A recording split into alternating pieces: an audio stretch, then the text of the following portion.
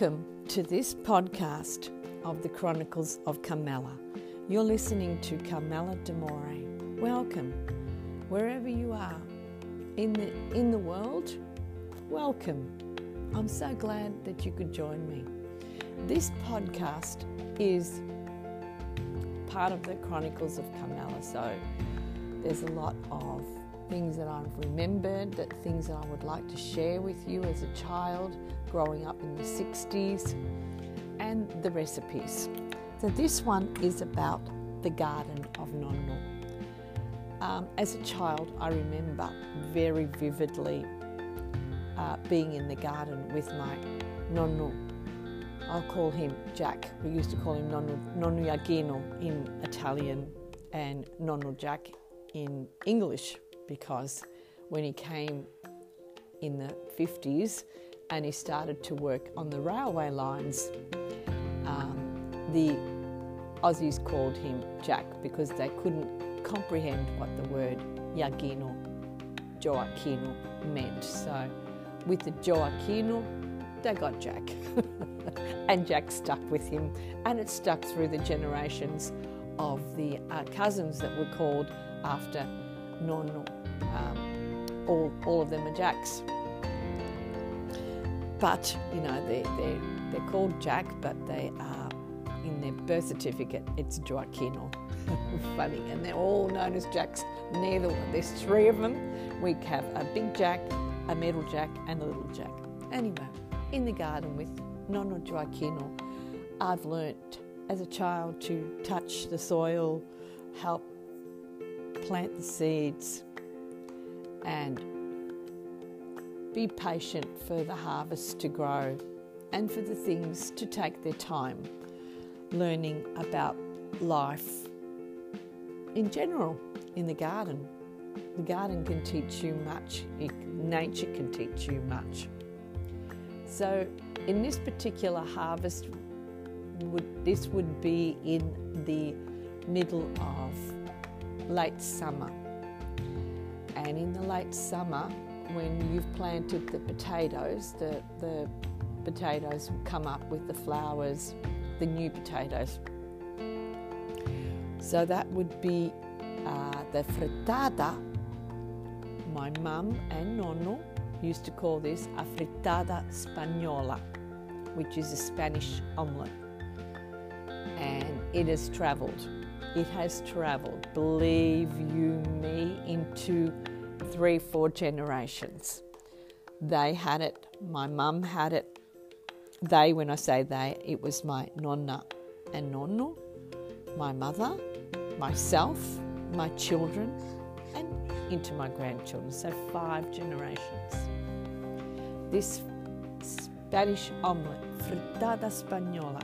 Oh, the deliciousness of this beautiful omelette, which I'll share with you. Anyway, going back into the garden, looking at these leaves that shine up and spring up, yet they're not ready. They're ready. They'll tell you when they're ready, when you see the little flowers growing. But boy, do they come up very quickly. You dig old potatoes and put them in the earth, cover them, water them. Within a few weeks, they'll shoot up and spring up these sprouts, these leaves that look like more or less like a tomato, not as much like a tomato plant, but can be close to looking like that. And then weeks and weeks come past and you'll see a little shout of flowers coming through, and you'll know soon they're ready when they start to wither.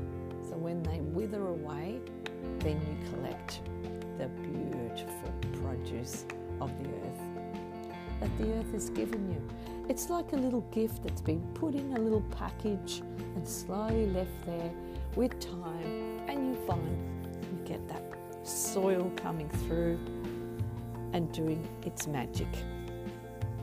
So we'd collect the potatoes with Nonno Iagino. And, oh my God, they looked like little round balls of soft clouds, white, just absolutely beautiful. And we collect them, dust them down, put them in our bucket. At the same time we collect our red onions, the Spanish onions my grandfather used to call them. Obviously they came through. There's so many onions that we have. There's the Saint-Tropez onions that come from the Saint-Tropez region in Calabria. They are made into jam. Oh, they are sweet, not like your average onion that can be quite soury and odory. These ones are just delicious to eat. They're made for salads, and they're made to make the ingredients and what you're going to cook very sweet, and they are perfect to make the Spanish omelette. So we get the eggs from the chooks. They'd be clucking away, beautiful. I remember how the yolk, red, so beautiful, so inviting and so delicious, with a flavour and texture that still I can't get, even in organic eggs. Must have been the introduction to the deliciousness of what eggs were about growing up. Must have been the fertile soil, the virginness of the land, years ago. I mean, you can get it, but no, I'm sorry, I haven't got that taste yet. That taste is still in my mouth of just having an egg as a child. That my mum used to give me the zampignone, which she would just get the egg yolk and then she would put some sugar and some masala and beat it. And that would be something that I would start my day with, because I was a very fussy and finicky eater, but at least I had something in my system, in her mind. It was delicious. And every time I make tiramisu or make something like that, how just something fresh can taste so delicious with the two ingredients. So there was three ingredients: the egg yolk, the sugar, and the masala. Beaten, absolutely delicious. Still to this day, still delicious. So we get the eggs, the Spanish onions, the potatoes, and we go into the kitchen, my nonno and myself. We had a little kitchen in our garage, and we spent a lot of time when we fried, and we did a lot of heavy cooking, and we didn't make a mess in the normal kitchen. So that would be probably to the equivalent of your butler's kitchen today. So Nonna would put the potatoes into a bowl with some water, and my job was to peel. He'd chop the Spanish onions and start to crack the eggs into a bowl, and as he cracked the eggs into a bowl, he would put salt, pepper, and my job was to whisk while I had done the potatoes. Then once the potatoes were done gradually, peeled gradually, he would chop. So I think that I would have been around about 7 or 8 when this process started, and we started to do this my ministry, I'm going to call it, my ministry of learning how to make certain foods that are from Cucina Povera. So we would be in the kitchen talking away. He'd be telling me stuff and I'd be asking him questions. I've always been an observer, so my job was always to ask questions. We'd be talking away, and I remember a specific moment that he ended up going into the garden and grabbing a handful of parsley, brought it back in. As I was doing the potatoes, he started dicing the potatoes and dicing the onions, putting them all separately.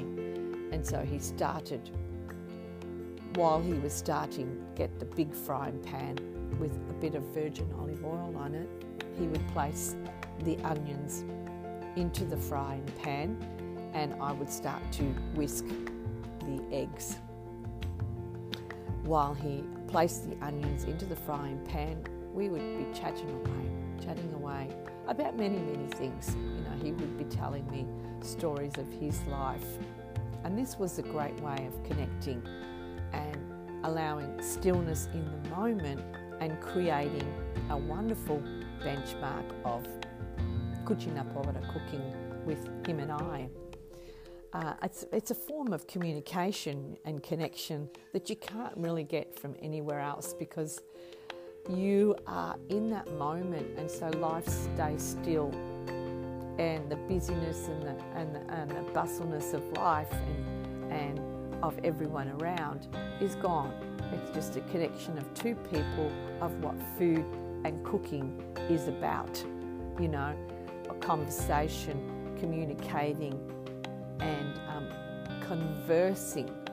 So you can have a conversation, but conversing is also a different thing, because conversing is to and fro, where two people are connecting and conversing with each other. That's what I call the 4 C's. So, and that's in the heart of the table, the 4 C's. So we're sitting down there, I'm whisking away while the onions are being slowly browned and cooked. Then he adds the potatoes into that and tosses and turns, and then he's chopping the parsley, adding a little bit of salt and pepper into the eggs, and it probably takes a good 10-15 minutes that the potatoes start to brown. You can add the potatoes first. I think adding the potatoes first is better, because the potatoes take longer to cook than the onions, and then add the onions would be better. You can slice the potatoes into a round circle, but the way they did them first, Mum and Nonno did them diced. And then when my kids grew up older, they used to like to have the pieces of the potatoes, because then I decided to do it in a different way. So I would slice them into a scallop and fry them first, put them aside, and then do the onions, and then I would make the omelette and add the onion and potatoes, and then turn the omelette over and then add the potatoes on top and serve. That was the way I did it, and my kids loved it. But I'm just giving you a memory of the Chronicles of Carmela, which is important. So he did it that way, and then he would place that aside, take that with a fork or a ladle, and one with the holes in it, I've forgotten what they're called, and take the onions and the potatoes once they're cooked and place them on the side of a bowl, clean the pan if it was dirty, or if there was enough oil he would leave it, and then he would put the eggs in with the salt, pepper. Oh, magic ingredient, grated pecorino cheese. He'd grate some pecorino cheese in that. Then he would Swish away, put that in the pan and let that, it'd have to be really, really hot, and then add all the potatoes and the onions and swish away, and then put a cover over it, low heat, and let it sit for a minute or so once it got nice and fluffy. And then he would take the cover off, flip the pan, and let it cook on the other side. Leave that for a minute, turn it off, put the cover over it, and then he would get a big plate, get the flipper, the egg flipper, and flip the omelette onto the plate. Cut it in fours. We would have some nice soft ciabatta bread, or I think it was split Vienna or treccia in those days that I ate. And I'd cut it, and then we would sit down, and sometimes we'd have a salad with the tomatoes and the onions of the garden. That's what would be, and that would be something that we would have for lunch. So we'd sit down and set the table. My job was to set the table up, him and I, and we'd sit there and we'd eat our omelette as salad together. So what was important is that I remember, and it was the base of my faith, and I will say that the start of my faith started with my nonno. He always did the sign of the cross and said thank you for every meal that he had. And I watched and I observed. And I too created that practice in my life, which is implemented too and followed me all my whole entire life. Having a meal and being grateful for a meal. I watched a man that had gone through 3 wars be grateful for the abundance and the produce that was at his table. And you can imagine what it does to your mind, thinking going through war and poverty and the Great Depression, and then coming to a land of milk and honey and the promised land, which was Australia, that he lived an abundant life in his latter years of life. Wow. So that Spanish omelette, 5 generations has travelled. Have you tried Spanish omelette? Have you even probably didn't even know if it was a Spanish omelette? The simplicity of potatoes, onion, eggs. You need to have pecorino cheese, and you need to put some parsley. You could put spinach if you don't have parsley, but spinach, no, parsley's better. It's got beautiful aroma, especially times, and it's from your garden. You can have parsley growing in pots. Just beautiful. Those red Spanish onions, absolutely delicious from the garden. They have a different taste and texture, a bit like the Saint-Tropez onions from Calabria. I hope you're drooling and you can make yourself a beautiful Spanish omelette when you've finished listening to this podcast, because affrittata spagnola. I'll say it again. Affrittata spagnola. Absolutely delicious. You're listening to Carmela D'Amore, and these are the Chronicles of Carmela. Have a wonderful day. Look at potatoes and onions and eggs as the start of a benchmark of cucina povera, because that's what they had. They had nothing else but those, but they were able to create delicious, appetizing foods that sustained our bodies and kept us nourished and fed for the day, and a gratefulness of life.